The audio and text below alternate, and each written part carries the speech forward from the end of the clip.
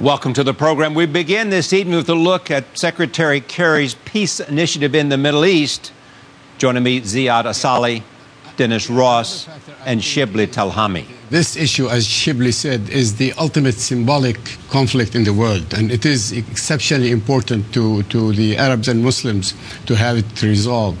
So I think the mere fact of bringing the parties to negotiations will buy time for the United States and for all the parties, so that the other outstanding, burning, present, violent issues in several countries in the region will be easier to handle if this, at least there is this appearance, or even more than appearance, a real attempt at resolving this issue.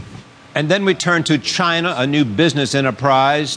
Joining me, Bruno Wu and Tom Middlehoff, the company's BT Capital. We talk about doing business in China. China is in the phase of going through a major social transformation. No matter what, people actually do have access to actually all kinds of information.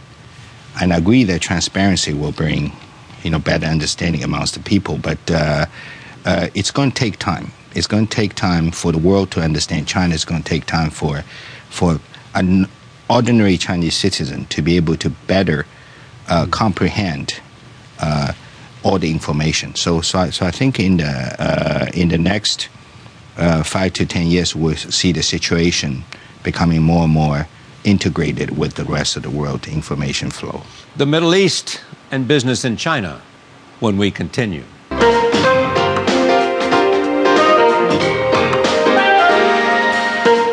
From our studios in New York City, this is Charlie Rose.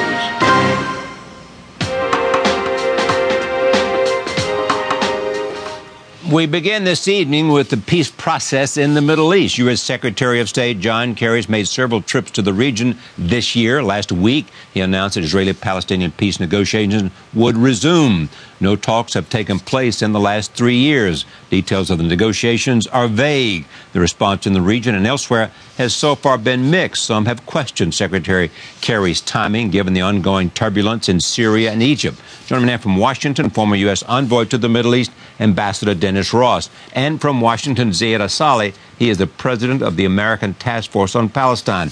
Here in New York, I'm joined by Shibley Telhami. He is a professor at the University of Maryland and a senior fellow at Brookings. He's also the author of this book, The World Through Arab Eyes, Arab Public Opinion, and the Reshaping of the Middle East. Let me begin with Dennis Ross. Dennis, tell me about what you think and what you know about what we will call the Kerry Initiative.